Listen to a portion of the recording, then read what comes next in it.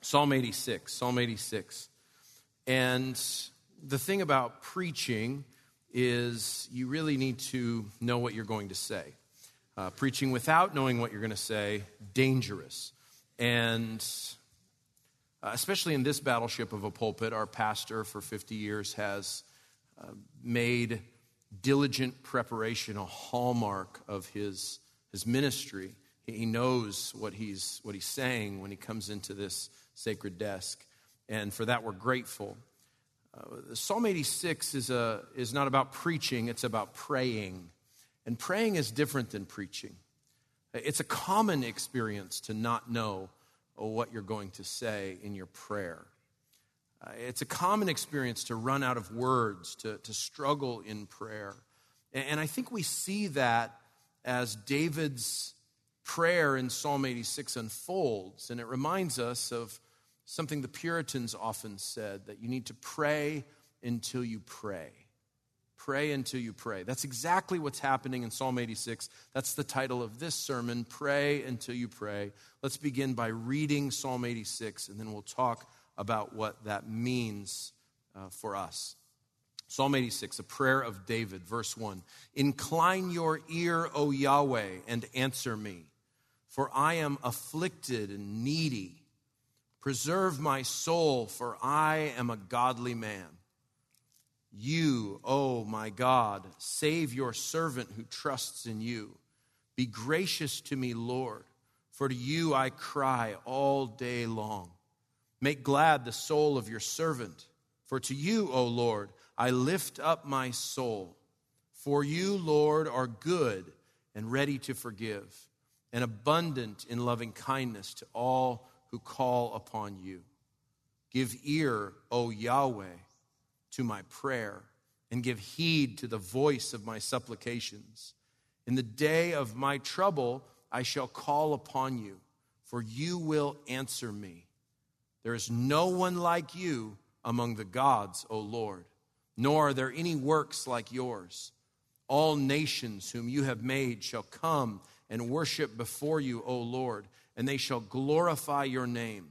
For you are great and do wondrous deeds. You alone are God. Teach me your way, O Yahweh. I will walk in your truth. Unite my heart to fear your name.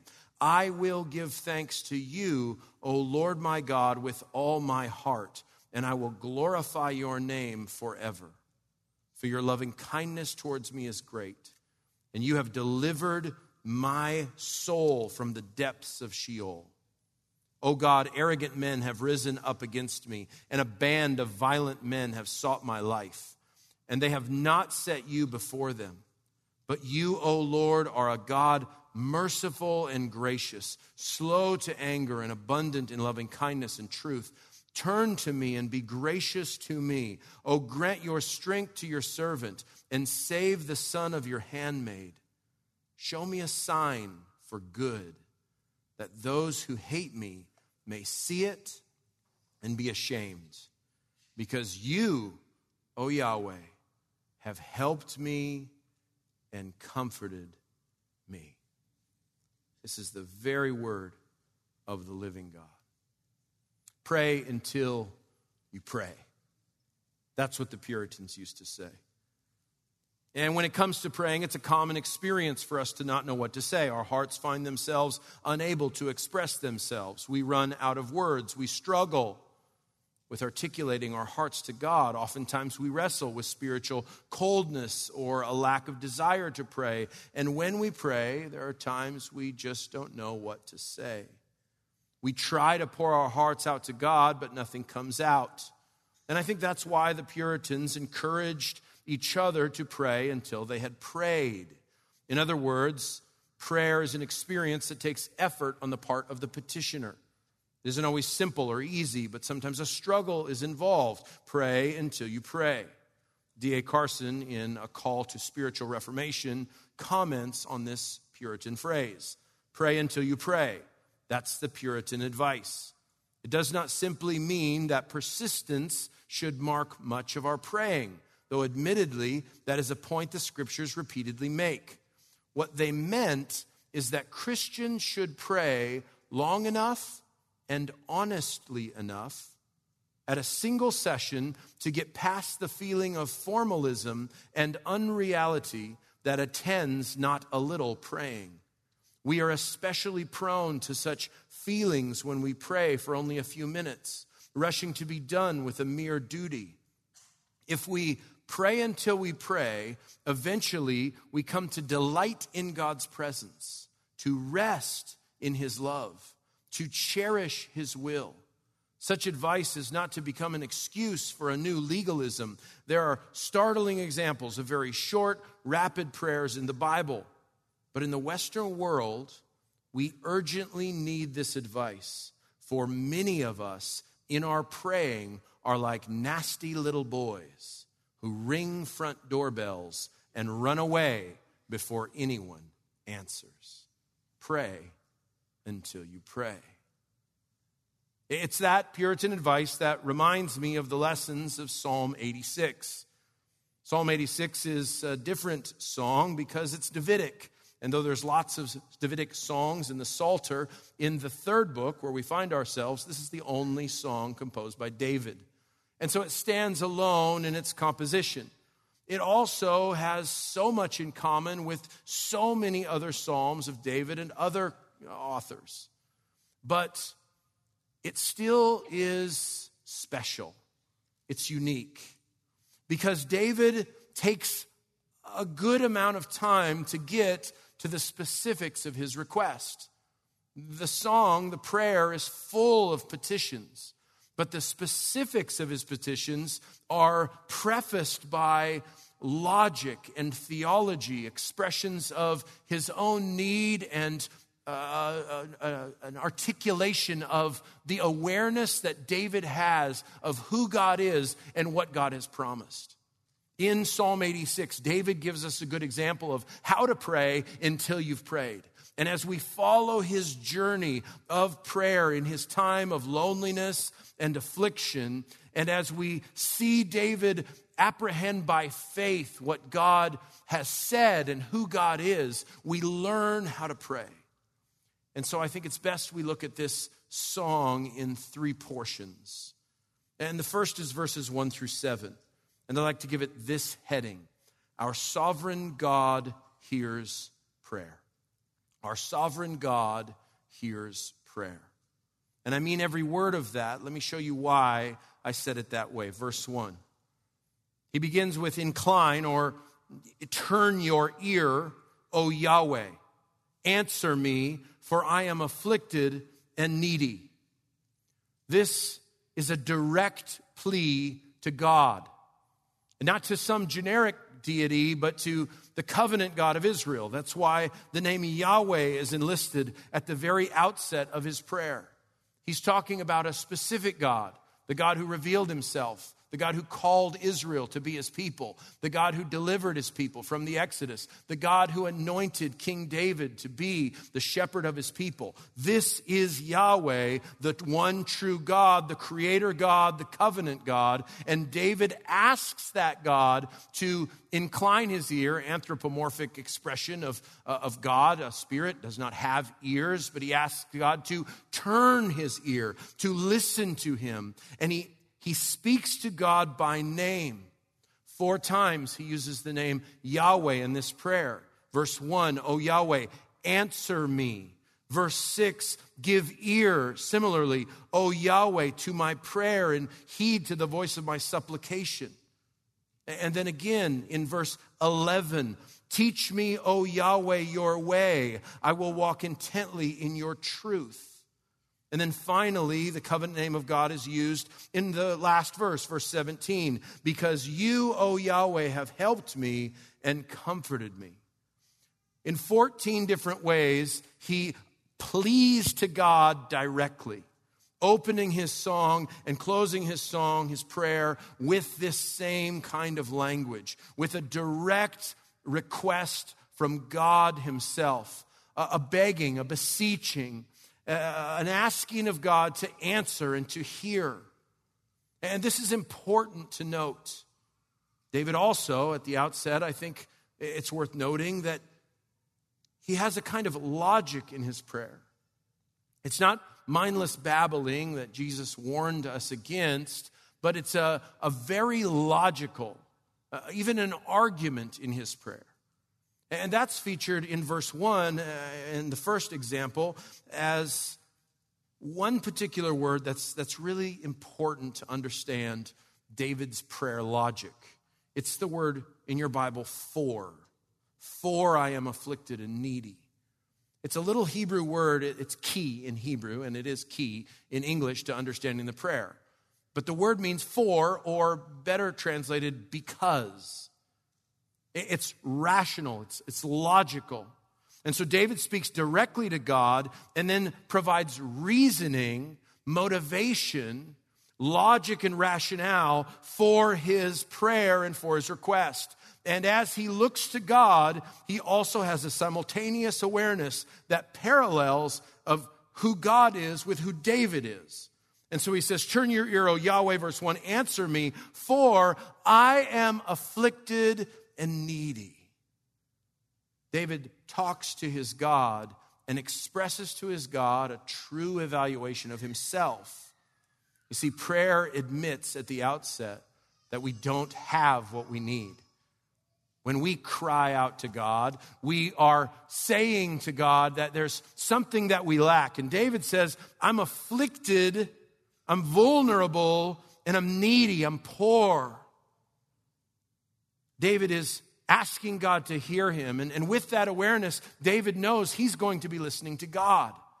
Psalm 85, verse 8, probably a page before where you are right now.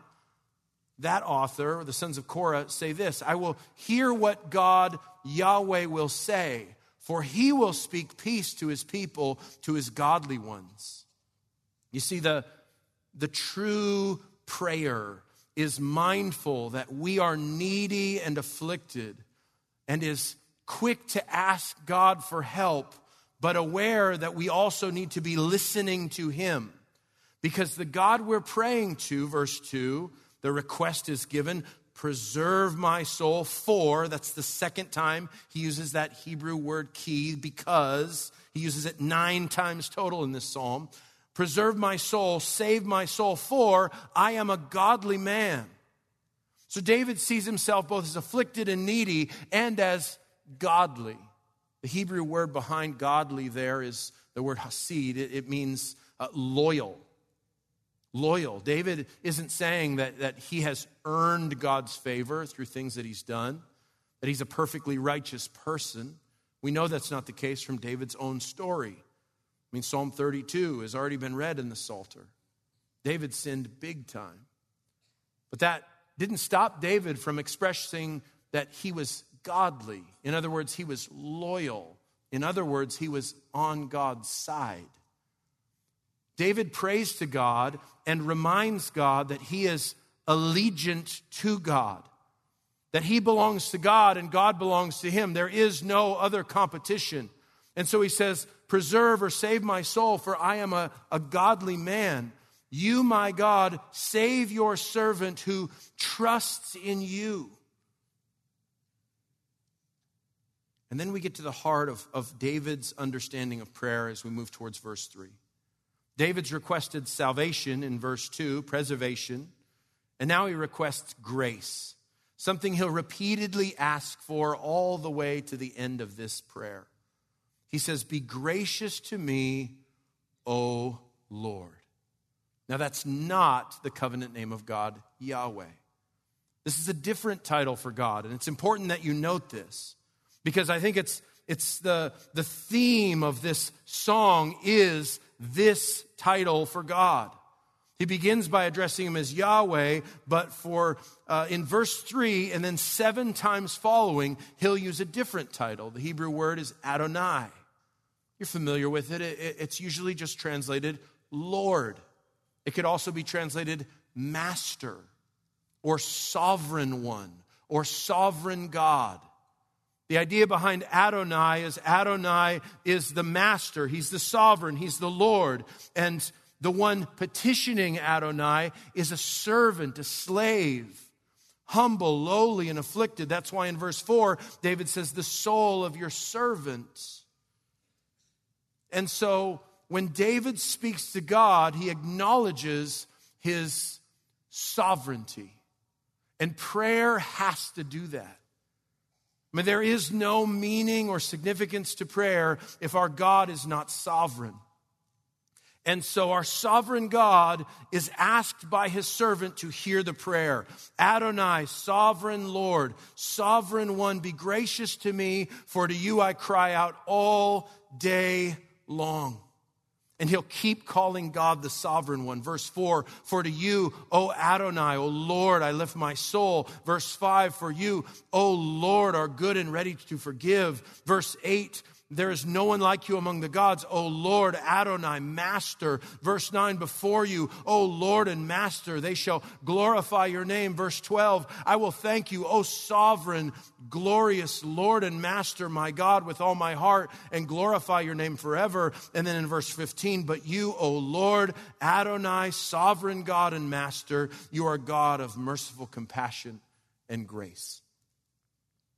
David prays to a sovereign God, a God who rules and reigns, a God whose control of all things is absolute. And maybe this creates a dilemma in your mind. Because if we're petitioning God, but God is absolutely sovereign over all the affairs of mankind, over every molecule in this universe, the question is, why do we pray? If God is completely sovereign, then why do we pray? Well, the answer is we pray because God is completely sovereign. It's the sovereignty of God that gives us confidence that we can pray, knowing that our prayers don't turn God. They don't change the will of God. Our prayers involve us in what God is doing. The perfectly sovereign God who rules and reigns over this world, the one who is sovereign completely over the affairs of mankind, of the high and the low, who controls every breeze and every storm, every wild animal and every army advancement. Everything in this world is under the auspices of the meticulous sovereignty of God. And for that reason we pray, listening to him, knowing that he is working, and in our prayer and in our requests, mindful that his will must be done. And so we pray, hoping to be involved in what God is doing, desiring to be aware of where God is directing this world. And that's how David's prayer has such confidence. His confidence is in the sovereignty of God. And he says, because I cry out to you, verse 3, all day long. And then he shows us what fuels this prayer. And he'll give us a litany of things that fuel what in verse 4 he speaks of as gladness. What a great word, gladness. Make glad the soul of your servant. And now he gives reasons or rationale for that gladdening of his heart. David's in a place of affliction. He hasn't even said specifically what that affliction is. He won't until verse 14. But he's in this place where he needs God to gladden his heart. And so he's going to provide fuel for his prayer, reasons for his prayer, reasons that God should deliver and grant him grace. I'll give you an example. I'm a smoker of meats. I believe in barbecue in a way that's different than most Californians. Most Californians say you want a barbecue and they get the hot dogs and the hamburgers out. This is not God's will for your life. Barbecue is to cook low and slow over smoke. And I've been involved in the science and art of barbecue for much of my life. You can tell by my shape. And I recently changed from a charcoal kind of smoker where you control airflow, we got too scientific there, to a stick burner where I burn actual wood logs and controlling temperature is a very difficult thing. Instead of messing with my vents as I've done all my life, now I have to put fuel in. Just the right amount of fuel to keep that temperature 225 so that the brisket is nice. I'm not against hot dogs. I'll eat a hot dog right now. It's just not barbecue. Call that grilling. Just an additional lesson. So, in the same way that those pieces of white oak on the fire provide fuel that will make that clean smoke come through the chamber and cook and render that fat and meat and get it just right, David's prayers are fueled by something. There's logs being thrown in the fire as David asks for salvation and grace. And he lists them out in his prayer, starting with verse 4. Gladden the soul of your servant, for to you, O Lord, here's the first bit of fuel, I lift up my soul. I lift up my soul. That's a pretty common phrase in the Psalms. But it's a difficult one, isn't it? How do you lift up your soul? Well, the best way to understand that is to have Scripture show us what does it mean to lift up your soul. Psalm 24, I think, is a good example of what that phrase means in the Psalter. Psalm 24, in verse 4, it says, he who has clean hands and a pure heart, who has not lifted up his soul to falsehood and has not sworn deceitfully. And then again on Psalm 25, verse 1, to you, O Yahweh, I lift up my soul. O my God, in you I trust. Do not let me be ashamed. Do not let my enemies exult over me. From these two uses, I think we can understand the lifting up of the soul to be an expression of single-minded devotion. It's why David prays in Psalm 24 with a clean hands and pure heart to not lift up his soul to falsehood. You see, the exclusivity of David's worship is the first part of the fuel for his prayer. For to you directly, O Adonai, O Lord, verse 4, I lift up my soul. This single-minded devotion is expressed by David, knowing that God, the sovereign God, will meet all his needs. A second bit of fuel is in verse 5. For because to you, O Lord, sovereign one, you are good and ready to forgive, and abundant in loving kindness to all who call to you. If the first bit of fuel is single-minded devotion to God and God alone, the second bit of fuel he puts in this prayer furnace to stoke this flame of desire and passion towards God is his understanding of the character of God. That's what verse 5 is all about. Verse 5 is theology. It's a word about God. And David has good theology. He knows God. And so what does he say about this sovereign God? He calls him sovereign, and then he says he's good and he's ready to forgive. That's put in an adjectival intensive form. You could translate it all forgiving. And then he says abundant in loving kindness to all who call out to you.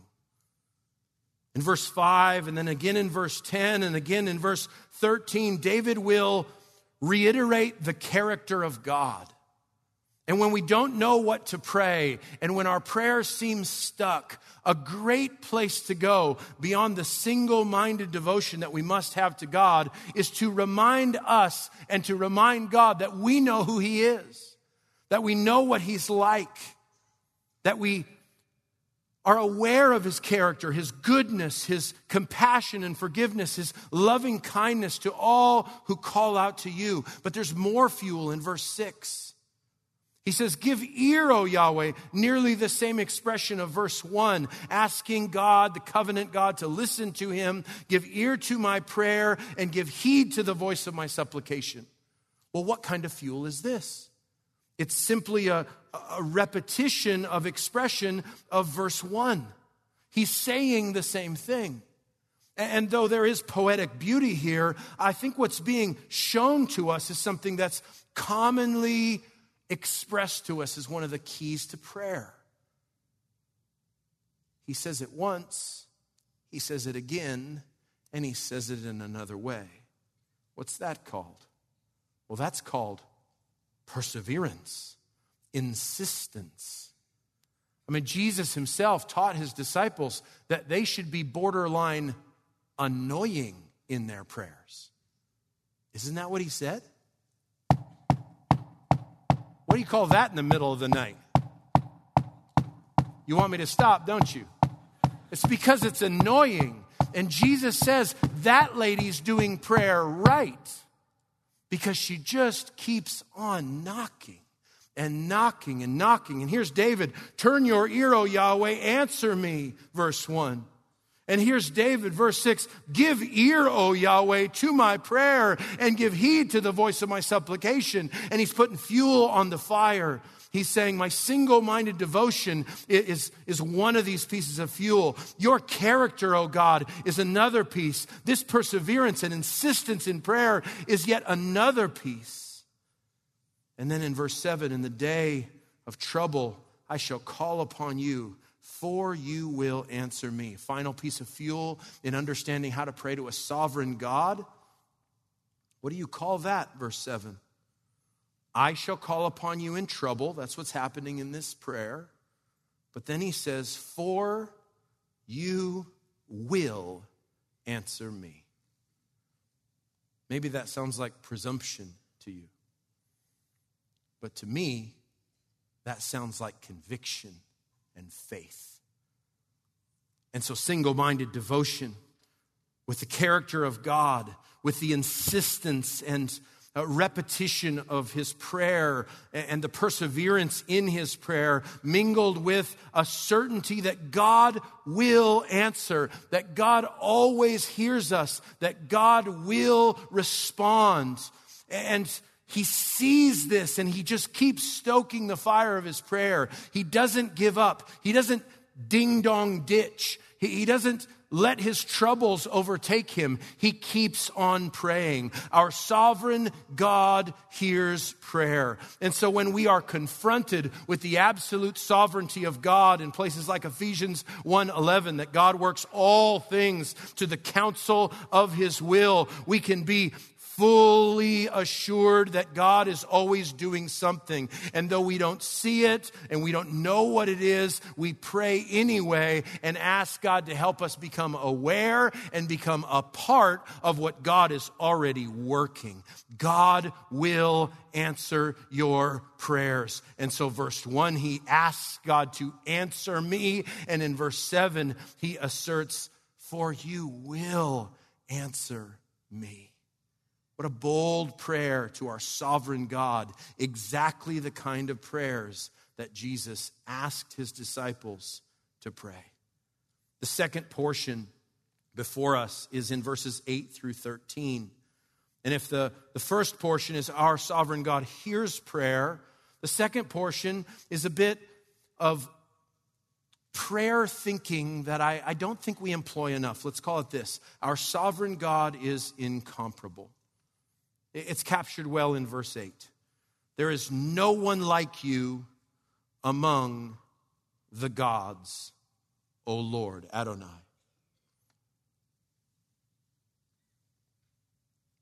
This is simply comparison.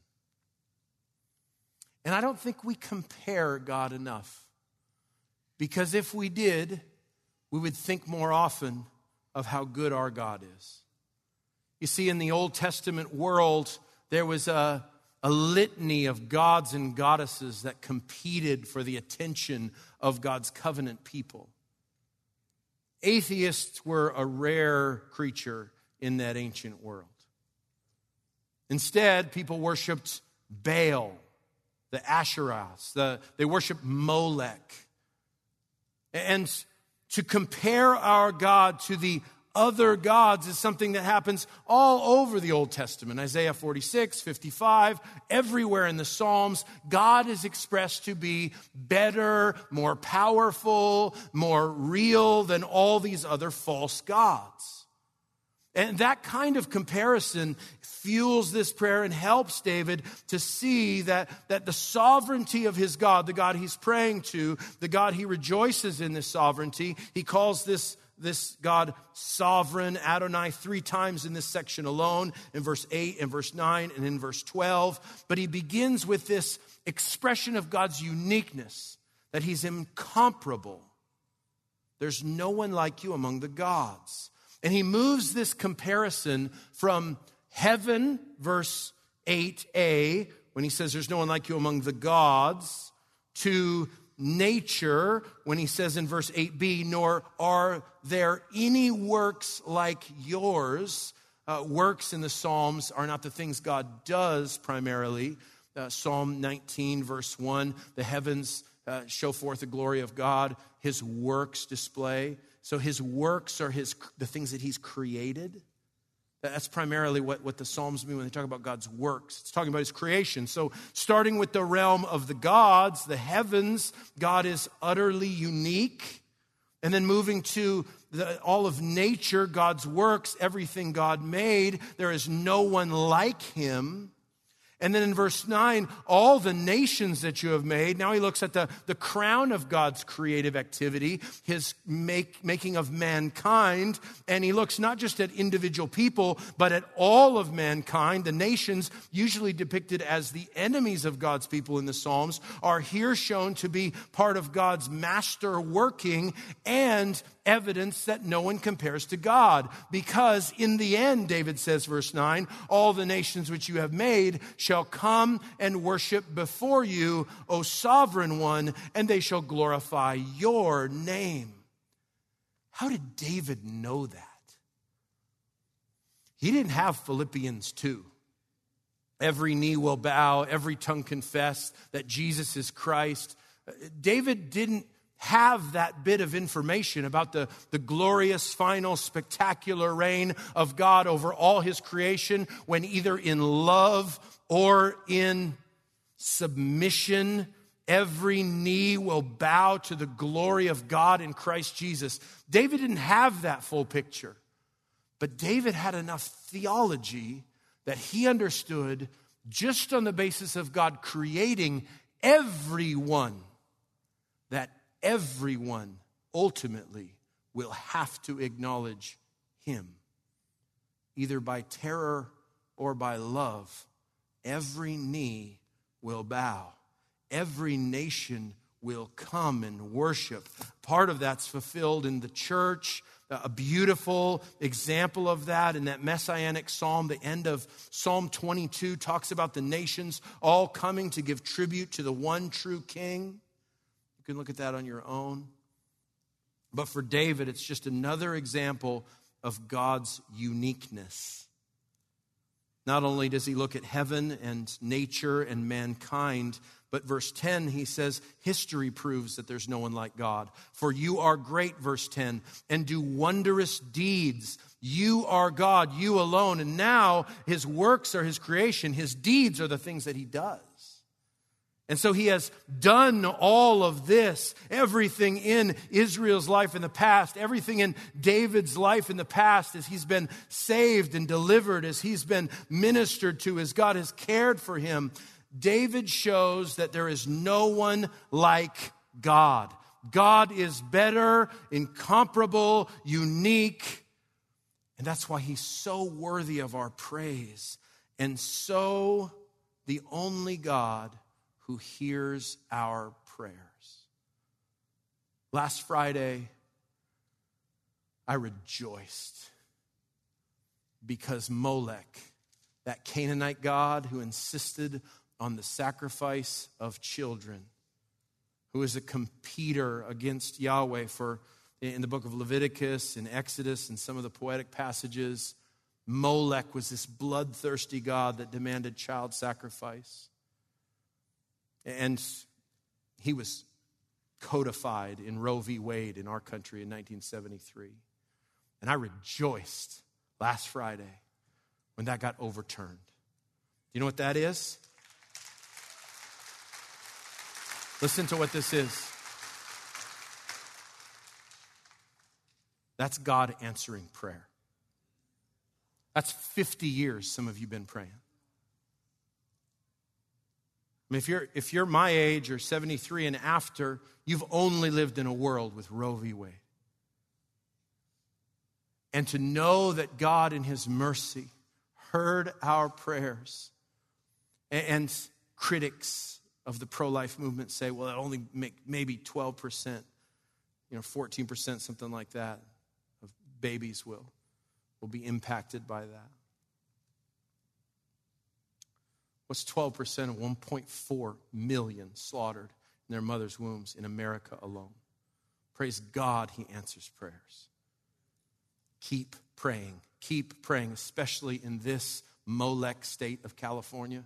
Keep praying. God is able, because you know the God they pray to? He doesn't hear them.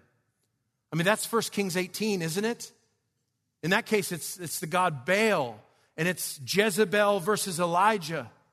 And Elijah has this showdown with the prophets on Mount Carmel, and he goes to toe-to-toe with this pagan deity, and all these prophets, heap up their sacrifices and offerings, and they pray and they wail and they cut themselves. And Elijah says, put water on mine. And then he just says, Yahweh, torch it. ATD version. And God consumes it with fire.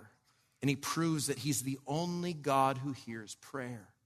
You see, when you remind yourself that our God is incomparable, that he's unique, that he's the only true God. I mean, that's the logic that Paul uses in 1 Corinthians 8, isn't it? When he's talking about issues of conscience and meat sacrificed to idols, he says, therefore, concerning the eating of things sacrificed to idols, we know that there is no such thing as an idol in the world, and that there is no God but one. For even if there are so-called gods, whether in heaven or on earth, as indeed there are many gods and many lords, yet for us there is but one God, the Father, from whom are all things, and we exist for him, and one Lord, Jesus Christ, by whom are all things, and we exist through him.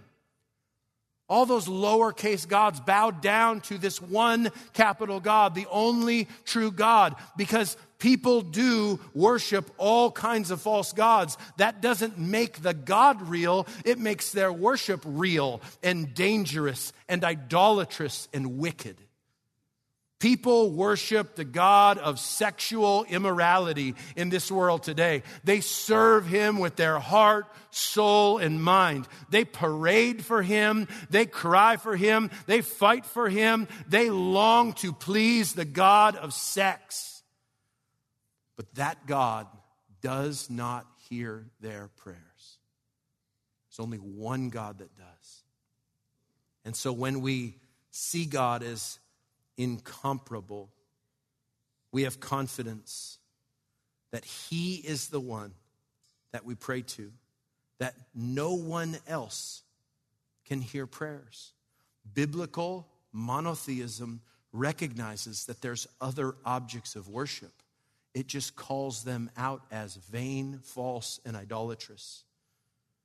Without substance, without reality, without power, and they make their worshipers like themselves. But Yahweh's uniqueness among the gods and over creation, among the nations and all the earth, and in everything he's ever done, shows that he is wonderfully unique. What a God to pray to. Third and final portion of this psalm. Well, before we get to the third and final portion, David responds to God's uniqueness just in a moment of worship. Look at it, verse 11. Teach me, O Yahweh, your way. The Hebrew word way is like our word for road or path. It's a place to travel. And so asking God to show David his way, God's way, is to ask for his steps to be directed. Verse 11, I will walk intently in your truth.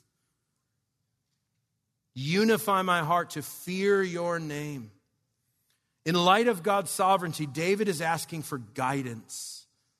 And not just God's superintendence of all things in the world, but not just big picture sovereignty. David sees that he needs God to lead and direct him to go the right way. And this is wonderful because this is something we all want. We all want to know God's will for our lives. We all want to go where God wants us to go, do what God wants us to do. When we face decisions in our work or in ministry or in your family, you want God's direction and leading, don't you? You want to be on his path. And so it's right to ask God to show us his way. But David shows us that the most obvious way to determine God's will for your life, verse 11, teach me, O Yahweh, your way. I will walk intently in your truth. How do you know God's way? His path, his road, his truth. This is the answer. God's not trying to withhold his will from your life.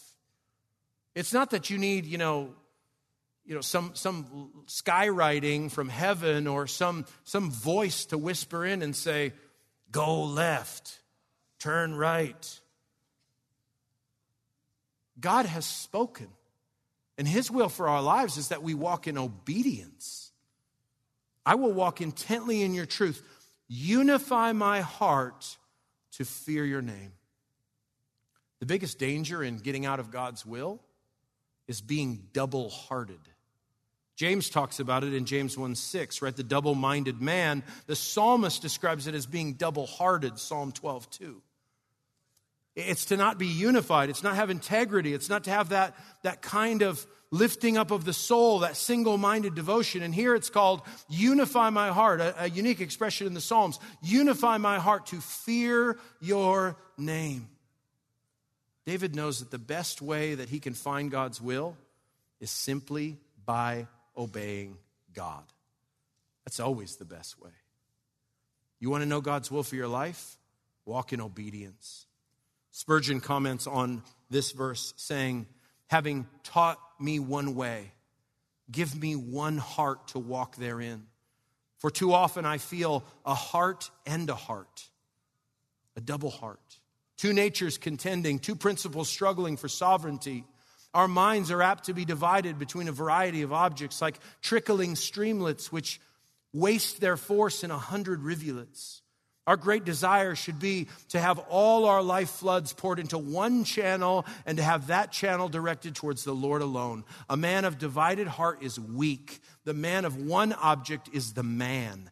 God, who created the bands of our nature, can draw them together, tighten, strengthen, and fasten them. And so, braced and inwardly knit by his uniting grace, we shall be powerful for good, but not otherwise. To fear God is both the beginning, the growth, and the maturity of wisdom. Therefore, should we be undividedly given up to it, heart and soul.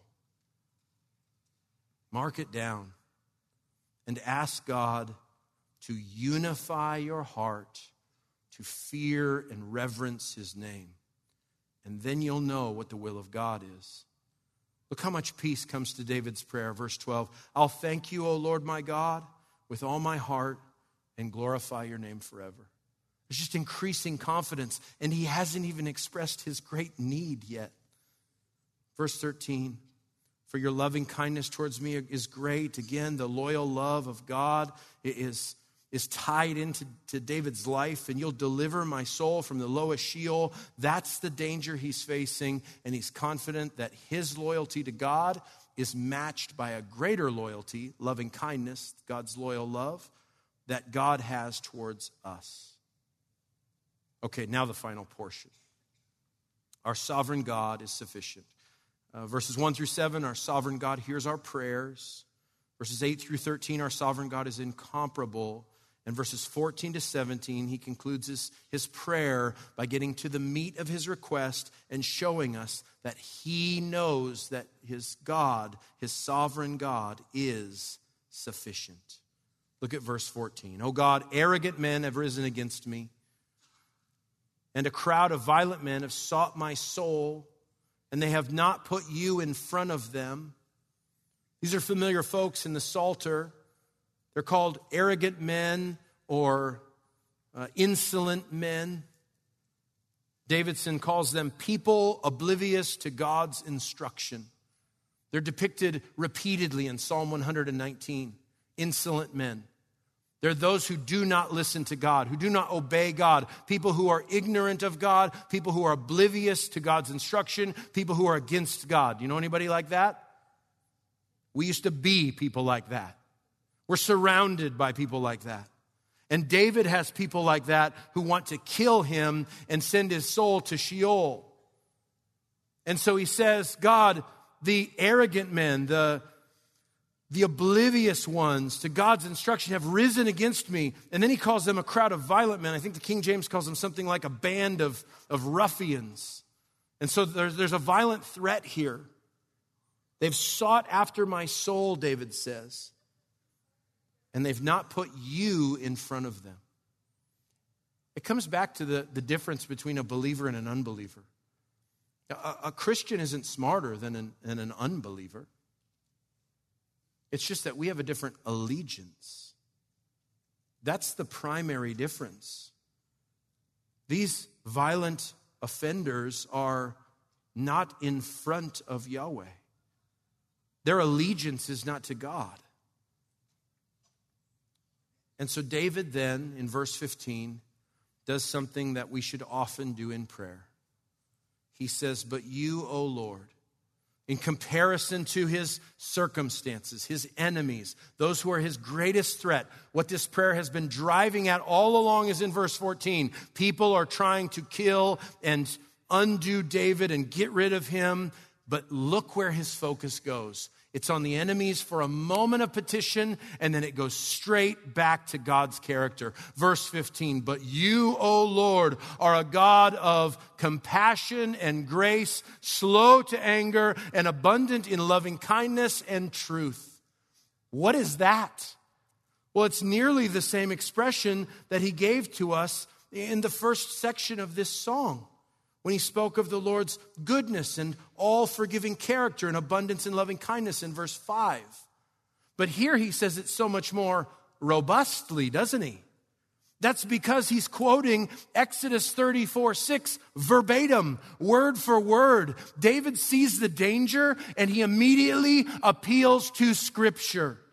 What a wise way to move forward in prayer, to pray until you've prayed, to get out the word of God that you've internalized and speak it to your own heart and speak it to God. David appeals to Scripture, and it's on Scripture that he rests his case. He knows this is true about God because he knows the word of God. He knows who God is and what God will do because God has told him that's who God is, and that's what God will do. God is compassionate and merciful. God is a God of grace. He's gracious towards sinners. His anger is slow, and he is abundant in loyal love and abundant in truth or faithfulness. And so David quotes the Bible, and in verse 16 he says, turn to me and grant me your grace. Oh, give your strength to your servant. Here David is once again asking for grace. It's been the predominant request. He's asked for deliverance, but he keeps asking for grace. That's because he knows everything God gives him is undeserved. But there's more to grace than that. And David gets it. It's why he says, your grace and your strength are what your servant needs in verse 16. He's lowly. His mom is a handmaiden. She's a servant in the house, and he's just a son of a house servant. And he's asking this sovereign God for grace and strength and salvation because grace is strength and because grace brings salvation. Paul said to Timothy, 2 Timothy 2:2, my son, be strong in the grace. Grace is not just unmerited favor, it's strengthening. It's enlivening. It's emboldening. Ask God for grace because God is gracious. And so David asks for grace. And at the end of verse 16, your salvation to the son of your handmaiden. David asks for deliverance. And a final request in verse 17, show me a sign for good, that those who hate me may see it and be ashamed. He just needs a glimmer here. And I don't know what that would look like in David's mind, what exactly he was asking for, but it was something that would vindicate him in front of his enemies. It was something that would bolster his heart and his confidence. It was something that would make David know that God is hearing him. He asked for a sign for good. I think a good way to think about that is that David is asking for a testimony. He wants to be able to testify. He wants his enemies to see that God was with him all along, that their schemes were thwarted because of God's grace. So he asks for grace, verse 15. He asks for deliverance, verse 16. He asks for a testimony, verse 17. And a final because. Because you, O Yahweh, have helped me and comforted me. I love that word comforted. You know it from Psalm 23, verse 4. Even though I walk through the valley of the shadow of death, I shall fear no evil, for you are with me. Your rod and your staff comfort me. Comfort is hope. Comfort is help. Comfort is renewed strength. And that's what David sees. Is he still in trouble? Likely. Nothing has happened. Nothing has expressed that his testimony is completed. But he has so much confidence that he's able to close this prayer by saying, you, O Yahweh, have helped me and comforted me. You see, God is sovereign and God is sufficient to meet our needs. He hears our prayers. He is like no other in his incomparable, holy uniqueness, and he is sufficient in his grace, his salvation, his deliverance. A final word from Jesus. Back to Matthew 6. We've heard it two different ways already. I read it in the scripture reading. We sang it with the choir. But I want you to know that the kind of prayer we just learned about, the praying till you pray, is not foreign to those who've been taught to pray by Jesus. Because Jesus learned to pray. And it would have been passages like Psalm 86 that taught that young child, Jesus, to pray. And so when Jesus prays in Matthew chapter 6, who does he pray to?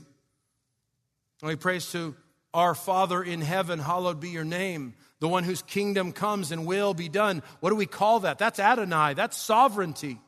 It's the same as Psalm 86. And when Jesus prays and he teaches us to pray, he shows that we have needs, real needs. So Matthew 6 verse 11 says, give us this day our daily bread. Or in Psalm 86's version, I am afflicted and needy. I mean, it lines up exactly the same. In Matthew 6 verse 12, what's he talking about? This forgiveness of our debts as we've forgiven our debtors. Well, that's simply the unique grace of God. David's been hammering on his need for grace for 17 verses.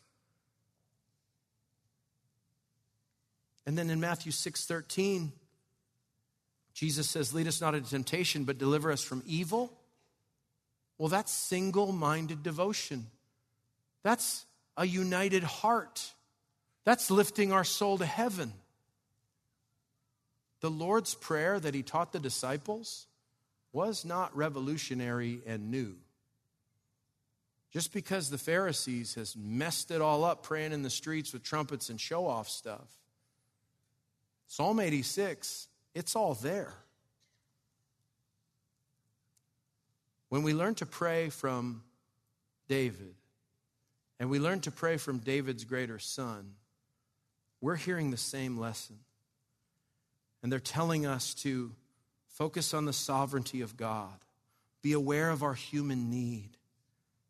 Lean into his unique grace and his incomparable nature. Be single-minded as you seek after God and his will. And then you'll have prayed until you've prayed. Father, thank you for your word. Such a treasure store for us. Thank you for your incomparable sovereignty, your sufficiency. That we can petition you and know that you hear us. Father, we're grateful. And we ought to be because of how glorious you are and how merciful you've been to us at Calvary. Friends, if you don't know how to pray, if you're with us today and you're not a Christian, I'd just like to invite you to respond to the grace of God you've been hearing about. Our prayer room is open to my right, to your left, under those exit signs. There's men and women who would love to meet with you, to pray with you. Because all this glory that we're talking about, this prayer that presses after God, fundamentally, it's Calvary-based. It's because of the cross, where every divine requirement was satisfied by Jesus. And so, God, send us on our way. We're gospel people who love your Son, who are grateful for the encouragement to press into prayer. In Jesus' matchless name, amen.